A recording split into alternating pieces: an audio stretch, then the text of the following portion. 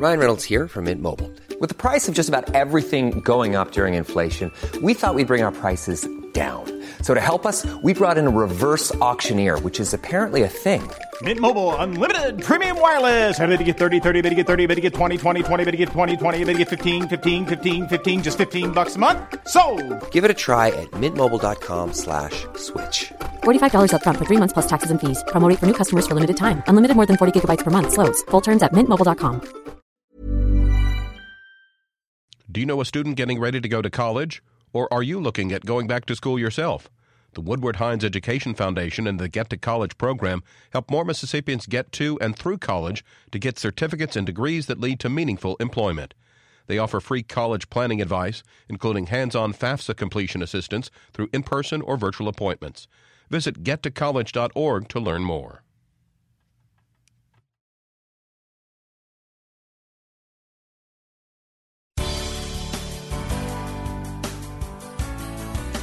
Good morning. It's 8:30 on Tuesday, July 19th. I'm Kevin Farrell, in for Desiree Frazier, and this is Mississippi Edition on MPB Think Radio.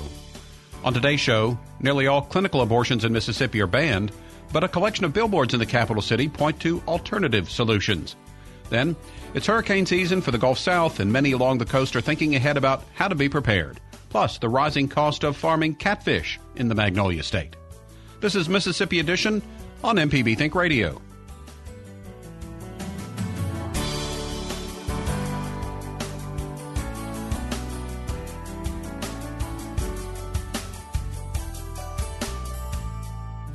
The Pink House, once the center of the clash over abortion rights, now sits vacant. The furniture and equipment have been moved to a new clinic in Las Cruces, New Mexico. As Don Dursis, the owner of the Jackson Women's Health Organization, says, the building that housed the state's only abortion clinic has been sold. Since the Dobbs decision overturning Roe, a 2007 Mississippi law banning nearly all clinical abortions has taken effect. But several billboards around Jackson now display information on how Mississippians can get access to abortion pills, which remain legal in all 50 states. It's the work of Mayday Health, a health education nonprofit. Mayday's Olivia Reisner shares more on the billboards and the effort with our Kobe Vance. You can ban abortion clinics, but you can't ban information. And so, our goal in putting these billboards up is to remind people in Jackson and everywhere about safe, effective abortion pills that everyone can access by mail in all 50 states. What abortion pills are available to Mississippians, and what are some of the things that they would have to do to ask their doctor or find a physician to get those? Yeah, so Mayday does not provide medical advice. We simply provide information about what these pills are. 1 in 10 Americans do not even know that these pills exist. And those who do often confuse them with Plan B. Plan B is an emergency contraception that you can use, only up to a week after intercourse. Plan C, abortion pills, are 99% safe, 97% effective in the first trimester, and they lead to fewer hospitalizations than Tylenol. It's no wonder they've been FDA approved for decades. And so, the message we want Mississippians to know is that these pills are safe, they're effective, and you can access them by mail. What makes these pills still accessible when abortions in clinics have been banned in Mississippi? Yeah, so these abortion pills are something you can access through the mail, and we walk through those steps at our website. We also link at the top of our website to the Reproductive Legal Health Line, which offers free, private legal advice from experts in the reproductive health space to walk through some of those concerns. But at Mayday, we're providing information about these pills and how to access them. What do y'all see as the importance of having these billboards up across the metro area and helping people understand what resources are available? Yeah, look, again, you can ban abortion clinics like the Supreme Court did, but you cannot ban information. Mayday wants to ensure that everyone in all 50 states, especially in states with abortion bans where clinics may no longer exist, that these pills are accessible, they're safe, And we want to empower pregnant people to be able to make the best decisions about their own reproductive health. I know you mentioned the Tylenol fact earlier, but can you speak more to the safety aspect of these pills and, what concerns maybe you all have heard in the past that people have when regarding these medications? Yeah, these medications are 99% safe, 97% effective. In fact, in countries overseas, they're actually sold over the counter, which speaks to the medical consensus on their safety and their efficacy. They're FDA approved, and everyone deserves to know that they exist. Do you think there's going to be challenges in the coming months to years trying to prevent these pills from being able to be delivered by mail? I can't speak to the legal aspect of this landscape. Again, they're phenomenal resources that anyone who visits our site who has questions about the legal perspective can visit the Reproductive Legal Health Line and get incredible free private advice from experts. We're in the business of providing information, and we just want to make sure as many people as possible have it. What goes behind the scenes to getting that information to people? And how often do people reach out to you all to be able to find resources, ask questions, whether it be about the medications themselves or the legal ramifications of these medications? Yeah, right now we're seeing that people are sharing our information. We reached 25 million people in 48 hours with information about what these pills are and how to access them through mail. When it comes to questions about legal advice or medical advice, those are where site visitors can go to the resources at our website. We're simply providing, information about what these pills are and how to access them. What would be if somebody were to come to you and ask how can they access them? What would be your advice? What are some of the most common ways people can access these medications? Yeah, so even if you live in a state with an abortion ban, you can set up a mail forwarding address in a state where abortion is legal, and get these safe, effective pills shipped right to your doorstep. What would be your advice to somebody wanting to share this with another friend or a colleague that they may have or just how people can continue the efforts of making sure people are aware that these medications are available? Yeah, look, the First Amendment still stands. I guess the jury's still out about what the court will say about that next year, but all this information on Mayday's billboards, our graphics, on our website, it's First Amendment protected free speech. And everyone should feel free to share that to as many people as possible. We at Mayday hope that Mississippians know they still have options. There may not be an abortion clinic in your state, but it is possible for you to access safe and effective abortion pills in Mississippi, no matter where you live around the country. Olivia Reisner is with Mayday Health. Coming up, it's hurricane season for the Gulf South, and many along the coast are thinking ahead about how to be prepared. This is Mississippi Edition on MPB Think Radio. Hi, I'm Ryder Taff, Portfolio Manager at New Perspectives, a fee-only financial advisory and co-host of Money Talks. Each week, we take your personal finance questions and tell you about a money topic we hope you find helpful. Money Talks can be heard Tuesdays at 9 a.m. on MPB Think Radio. Podcasts can be found on our website, money.mpbonline.org, or on your smart device's podcasting platform.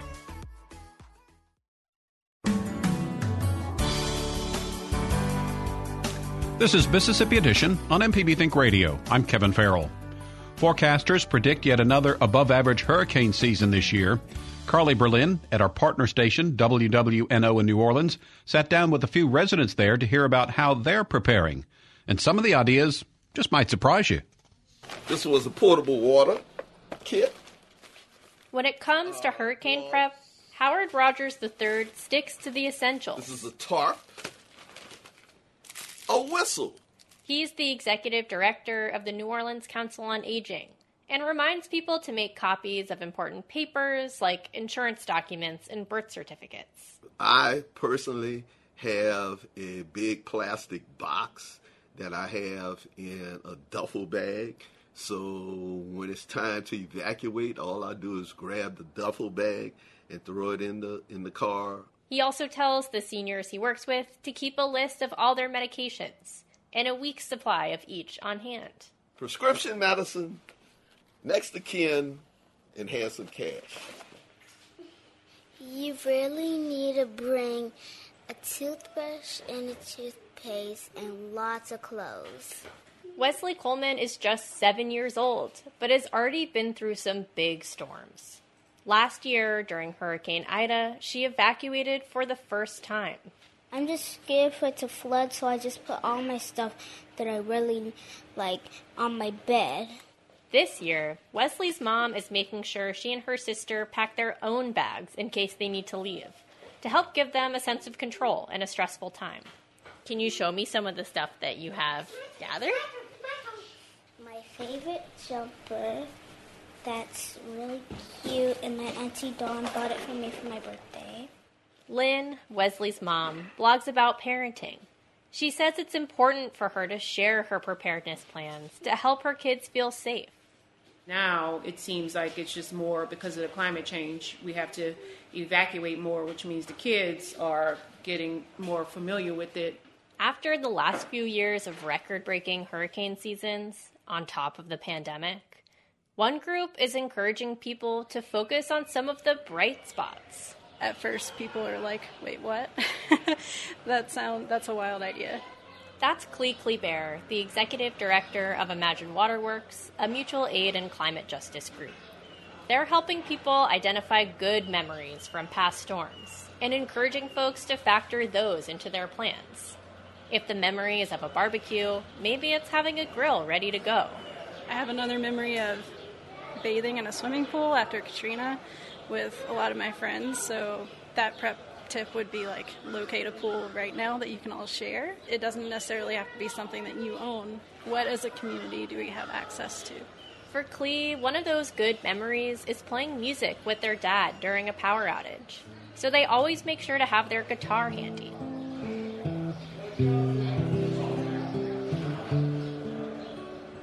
It's just like such a feeling of peace, actually, and there are so many of those moments that actually happen in the middle of the storm and after a storm. And so they exist, and I'm trying to find more of them for folks and help other people find that, too.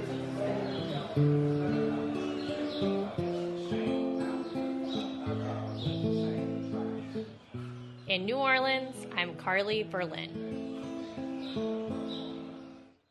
The story was produced by the Gulf States Newsroom, a partnership among public media stations in Louisiana, Mississippi, and Alabama.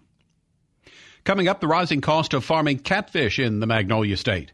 This is Mississippi Edition on MPB Think Radio.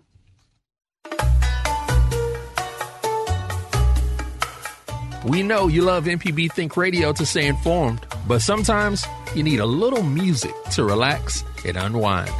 MPB Music Radio has a variety of genres and is with you all the time on the MPB Public Media app right on your mobile device. Bluetooth it in the car or pop in your earbuds and take a listen to MPB Music Radio. No matter if you use an app to start your car or still have a flip phone, Everyday Tech can decipher today's technology for tomorrow's solutions. Subscribe now to the podcast using any podcast app or the MPB Public Media app.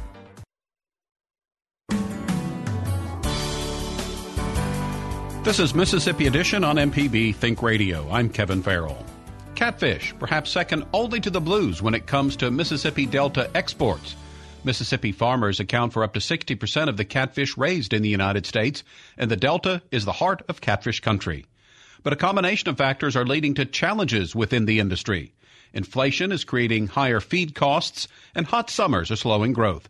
Jimmy Avery, aquaculture professor at the Mississippi State University Extension Service, breaks down the state of catfish with MPB's Michael Guidry. We typically now come in somewhere in 7th to 10th place when you look at ag commodity prices. That's probably down from our high of probably as high as number 4 10 years ago. when we had much more acreage. Mississippi is in a lot of ways synonymous with catfish, especially the Delta area. And as we've seen over the last 18 months to 24 months, rates of inflation and how that's affected supply chain issues, how are Mississippi's catfish farmers feeling the effects of the last 18 months? Where are they most impacted? Well, they're most impacted on cost of production. So if you look at items like feed, and feed makes up over 50% of their production costs. And as you've seen grain prices go up, since our feed is grain-based, that means our feed prices are going to go up. So we were probably at record highs in terms of feed prices, but we're also at record high, in terms of fuel. Labor is still a concern, primarily through the processing plants and somewhat through the feed mills. I think most of our farm labor has stabilized within the last probably 6 months, but costs are up across the board, of course, not only for catfish, but all ag commodities. Is the retail price of catfish going up as well to make up for the rising costs that farmers are facing on the production side of things? We certainly have seen a increase in price of catfish at both at the retail level, primarily looking at restaurants, but also at the retail level in our grocery stores. So where in the past we may have seen catfish stabilize somewhere around $7 per pound, we're up to probably over $9 per pound in most of our grocery store chains. How much of a direct pipeline is there from the farms in Mississippi to the processing plants in Mississippi to the restaurants and grocery stores in the state? And is there a competitive influence from outside of the state that impacts our farmers here in Mississippi? Well, Mississippi accounts for somewhere between 50 and 60% of the total catfish production in the United States. We are an exporter of both, our small stocker fish, our fingerling catfish, to our neighboring states that have production. But we're also a value-added product producer as well. If you look at the fact that we process we process all of our fish within state. There's a very small percentage that either gets sent to states like Louisiana or Alabama to be processed, but we actually import fish into the state to be processed as well. So we've got that processing sector. We also have our own feed mills in the state, so we're producing that feed that's going into our catfish. And then we've got, service companies that specialize in aquaculture as well. So we're kind of a revenue generator for a lot of other industries besides just the catfish production side. Of course, there are the economic factors that are driving some of the challenges catfish farmers are facing, but the hot summers are also a challenge as well. How do prolonged periods of heat hinder the harvesting of catfish? Well, it impact not only harvesting, but just the actual growth of these animals and the cost to grow these animals as well. Under these high, prolonged temperatures, our catfish simply don't eat as well. Okay, they're stressed, so they're cutting back on their feed intake. So we are not able to produce the amount per day as we go along through the summer. Also, hot water doesn't hold as much dissolved oxygen as cooler water, so it means our farmers have to go out there and provide more oxygen through either electric or diesel-powered aerators. So it's more manpower out there to keep these fish alive throughout the night, and the fact that we are just not producing as much fish, and the fish are being stressed.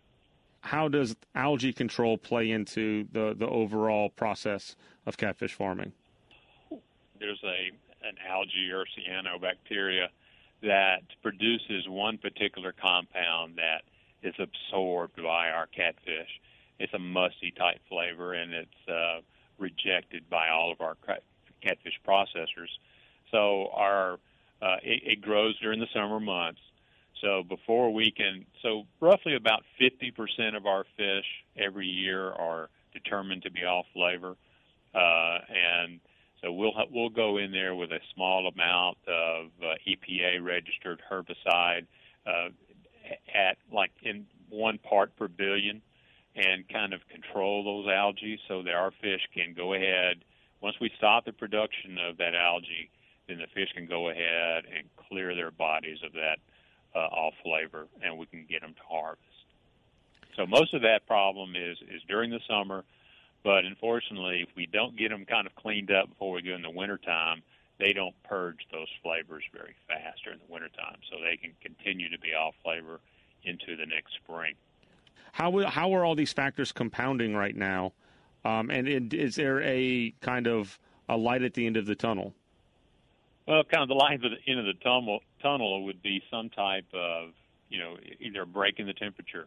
We would typically get that probably sometime in mid-September. We'll start seeing these cold fronts come through, and so we'll start getting some relief from all these combined environmental pressures at one time. Of course, as things begin to cool off, it also means that we'll be feeding a little bit less, so it means we're spending less money on feed by month as we progress as well. And is there anything else about the state of the catfish industry in Mississippi that I haven't asked you about, but that you feel is important to articulate? Well, we have definitely gone through a downsizing of this industry. So, we were at a high of probably 112,000 acres at one time, and we're down to about 34,000 acres now. So, and I believe that we have really stabilized that acreage over the last probably 9 years.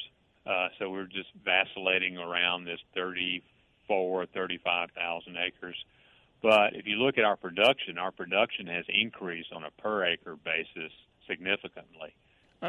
Is there anything that contributing factors to the reduction of acreage over the last, you said decade or so?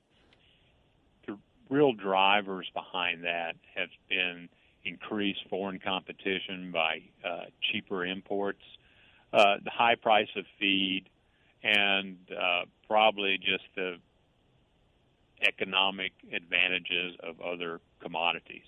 In other words, we've seen some diversification into corn prices or other grain commodities.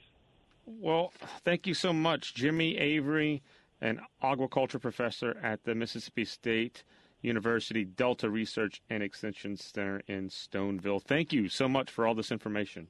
Okay, thank you. This has been Mississippi Edition on MPB Think Radio.